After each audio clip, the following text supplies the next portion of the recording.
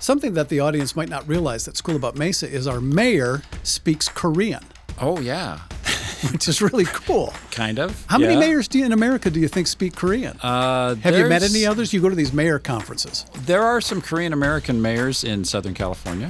Yeah. Sure. So do you guys just kind of chit-chat? You know, I haven't had the nerve to walk up to him and say, hey, you'd really like me because I can speak your language really poorly. So I haven't tried that yet. Yeah, that does seem pretty brave. Yeah. I kind of want to test your Korean, if that's okay. Would you? Dear. I'm willing to humiliate myself in front of anyone who knows a little bit of Korean. I'm going to start with a dangerous one. Oh, dear. My wife is the most wonderful woman in the world. Oh. All right, I'm pressing the button. 저의 사랑하는 집사람이 아주 예쁜고 아주 완전한 사람입니다. Let's see how you did. My dear wife is very pretty and very complete. Very complete. This is inspired. She completes me. That kimchi is so hot. 그 김치는 아주 매워요. 저는 조금 있다가 죽겠습니다. Let's see.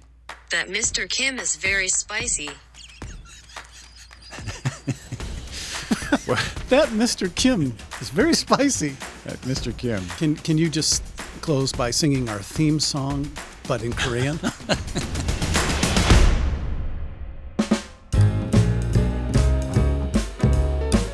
항상 매시에 재미있어요. 항상 매시에 재미있어요. 이곳이 기억해 주세요. 항상 매시에 재미있어요. Okay, I actually did that. Apologies to anyone who can carry a tune and the entire Korean people, including North Korea, assuming this podcast ever makes it there.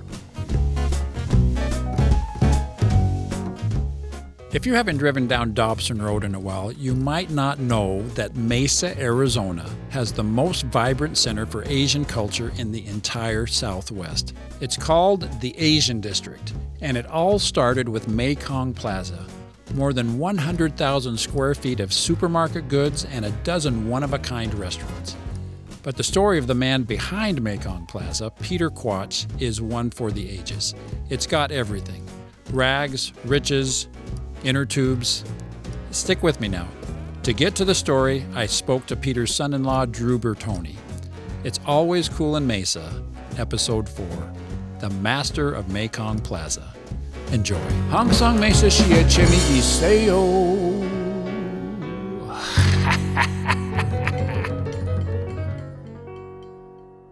So Drew, obviously we see the success of Mekong Plaza, which every time I hear you pronounce it, you say Mekong.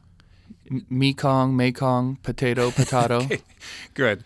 Tell us a little bit about who Peter is. He broke into the grocery business in San Francisco originally, is that right? Yes. So he came to America with no money. All right. He worked 7 days a week all the time. He tells a story where he was a dishwasher in a restaurant in San Francisco for one night. And I was, well, what happened? Why only one night? The next night he was promoted to be a busboy. So that's the kind of fire and energy and work ethic that this guy has.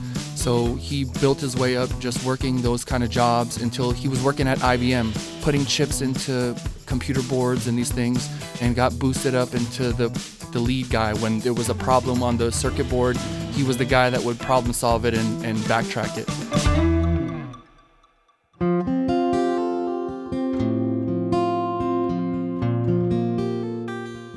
Now, there's something you need to understand about Peter at this time. He was only 20 years old, but as the oldest boy who at least spoke a little English, he was the family leader.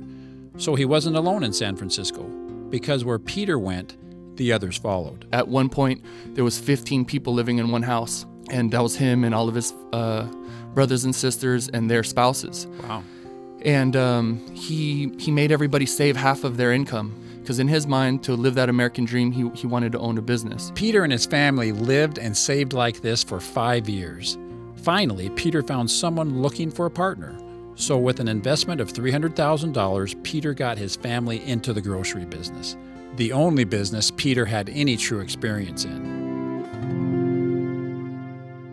But that was years ago, when Peter helped his dad sell dried seafood in Saigon, and when his apprenticeship was interrupted by world events. The word the world has expected has come.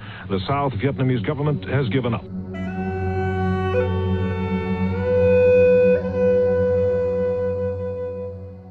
I met Peter at his market and spoke to him about his life under communist rule. The life terrible. No freedom, nothing. So he planned his escape to a neighboring country and encouraged his family to follow. My father asked me, are you scared? I said, no, I want to go. No matter not what happening, I go. I go myself first. Peter bought passage on a boat, unwittingly, from a scammer. When he was discovered at sea, they were about to throw him overboard, but a kind man paid his way and saved his life. After days at sea, he arrived at a refugee camp in Malaysia. 8 months later, the rest of the family joined him. So we meet together there. What little money Peter had disappeared quickly, which forced him to get a little creative. They were getting fed the army rations and food, and a lot of the Asian people that were on that refugee camp didn't want to eat that food. So here's where the inner tubes come in. After midnight, when it was pitch black, Peter would get an inner tube and swim out to the Malaysian ships on the horizon. All the way far away. Then you go up. When he finally got to a ship, he would buy as much food as he could afford, all the while doing business in a language he didn't understand. When the deal was made, they'd drop down the food to Peter in a plastic bag. Then he'd make his way back to camp in pitch blackness, where he'd sell the goods for a tidy profit. And a lot of people waiting for you. When you bring stuff in, people, they want to buy it. So that's kind of how he got started with the grocery stuff. This is a real entrepreneur. But black market commerce in Malaysia and helping his father sell dried seafood in Vietnam was a lot different than running a brick and mortar grocery store in San Francisco.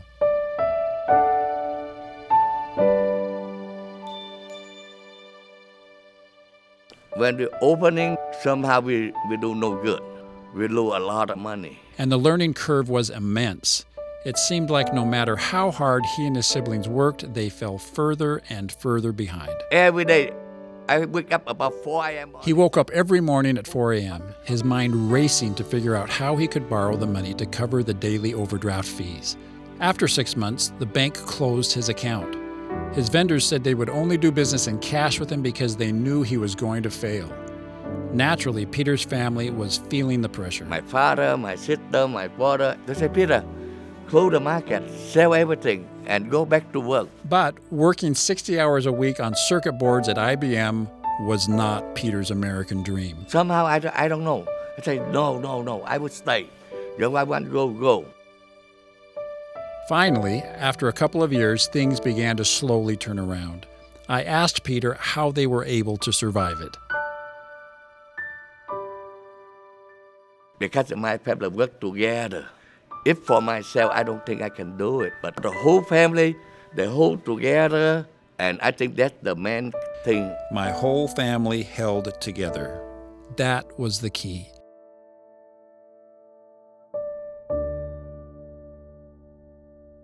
And over time, they simply got better at what they were doing. They became experts in their different assignments. My sister take care of produce. His sister was in charge of produce. My brother take care of meat. One brother ran the meat department. The other did seafood. They went from surviving to thriving. They opened a second store, a third, a fourth, and a fifth. But Peter noticed something interesting during this time. A lot of Asian Americans were moving to Arizona. We'll be right back after this break.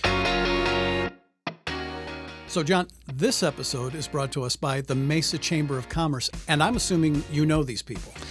The Mesa Chamber of Commerce are really, they've been like the MVPs in our city throughout the pandemic, particularly for small businesses.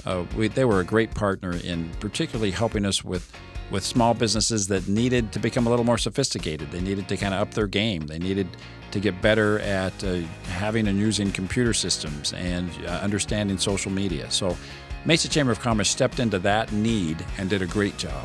And because of those programs, a lot of the small businesses in our city not only survived the pandemic, but they are much stronger than they were before. As a mayor, I'm grateful for the Chamber because they have been a lifeline to businesses large and small in our city. If there are businesses out there that would like networking opportunities or just to know more about the resources available to them, I'd encourage them to go to mesachamber.org.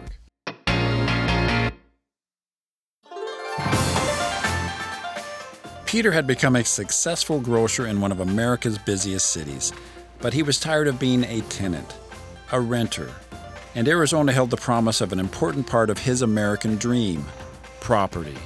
Again, Peter's son-in-law, Drew Bertoni. So he had some business partners that told him, Arizona's an up-and-coming area, you should take a look. He came out and visited. This is early 2005. Drove around prospecting for property, looked at a map, and kind of pointed out Mesa. It was like, this is central. This is central to Phoenix, Scottsdale, Chandler, Gilbert, everywhere. So they started looking, and they found this old Target building. Peter had found his property. All he had to do was make it his and transform it. It wasn't too long ago that Peter's vendors were betting against him, and a certain bank closed his account. Now the banks were begging for his business. We buy about $4 million. $4 million to buy, And we put about $8 million to remodel. $8 million to remodel, The total, they take about $12 million. for a total of $12 million. Peter had taken a huge risk, but it was happening. He would be an owner, a landlord. Construction began on Mekong Plaza. But 2 years later, just days before the grand opening, We've had an 8-day losing streak in the Dow that in percentage terms puts it on par, close to that percentage loss those 2 days in 1929. Peter's reaction today? But 12 years ago, the mood was not so light. We lose a lot of money. 60% vacant. Only 2-3 restaurants. 60% vacancy was expensive. I lose almost $2-3 million a year. Boom, boom, boom. Ow, ow, ow. That's the exact sound of losing $3 million a year. Boom, boom, boom, ow, ow, ow. History was repeating itself. Peter was up early every morning trying to figure out how to save Mekong. But his family's instinct was the same as in California years ago. My brother, sister, my father, Peter, close Mekong, sell the Mekong, go back California. However, Peter's reaction was also the same. And I don't know, somehow I still, no, I will find it. Cue hustle music one last time. Luckily, Peter had a safety net, one he and his family had built when they first came to America. Lucky I have the other 5 stores.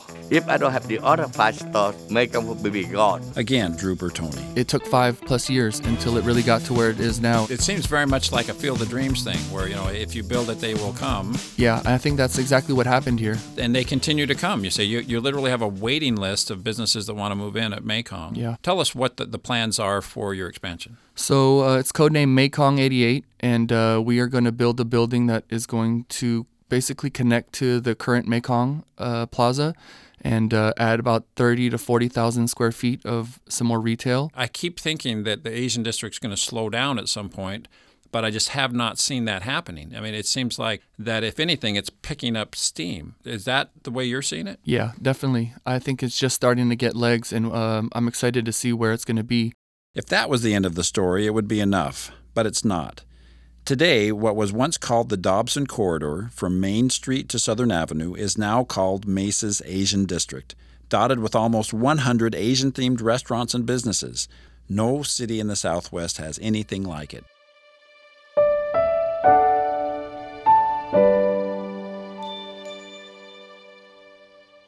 Countless decisions brought Mesa to this moment, but one was more consequential than all the others. Remember the refugee camp in Malaysia?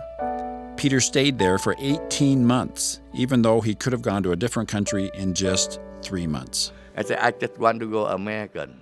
And they said, okay, we accept you, but you have to wait. For Peter, it was worth the wait. America's the best country. A lot of people come here, nothing. America's the best place. Fair, freedom. You can do anything you want. Perhaps Drew wrapped it up best. What does Mekong represent and mean to you? I think it represents, and to me personally, and probably to everybody that's associated with it, family. That's the core value for Asian people is family. And so when you look at Mekong Plaza, it's family owned. It's a mom and pop shop. You know, it's not a big corporation. It's a guy with a family working hard. A guy with a family working hard. In fact, Mekong Plaza survived its darkest days the same way Peter's first store survived. Peter's family followed him here and gave it their all. We spent a lot of work in the market. My sister very good about the produce. His sister was in charge of produce. I'm good about the grocery. His brother was in charge of seafood. You get the picture.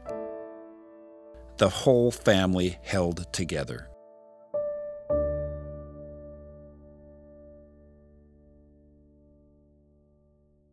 John, when we recorded this podcast with Drew and with Peter, it was before some of these horrible events we had across America involving hate crimes against Asians. I just wonder, what do you think when you listen to this story now in relation to that? Well, it's become even more poignant, hasn't it? I mean, the inspiring stories that we see all up and down the Asian corridor and our Asian district in Mesa are these amazing American success stories. And to see the hate and the vitriol that has been focused so unfairly at this community across our country over the last month or two is just heartbreaking. So I think this story has become more important than it was a month ago, Brian. We all need to patronize, the Asian district, and not only that, we need to look at them and say, thank you for being a great American, and I'm sorry if some people in this country are sending a different message. One other thing has kind of crossed my mind about Peter, and this is something that we learned from his son-in-law, Drew. But Peter has spent his life, his adult life now, trying to find that man that saved his life on the boat, that paid for his ticket and helped him avoid being thrown overboard. He has never been able to find that man, but I can't help but thinking, I've talked with some of Peter's tenants in the Asian district, and he has been extremely understanding and generous to those tenants as they've faced the pandemic. He feels a sense of humanity and responsibility for these people that he is the benefactor to, and I can't help but think it has something to do with the kindness that he was shown. That's his way of paying back the man that he can't find. There you go.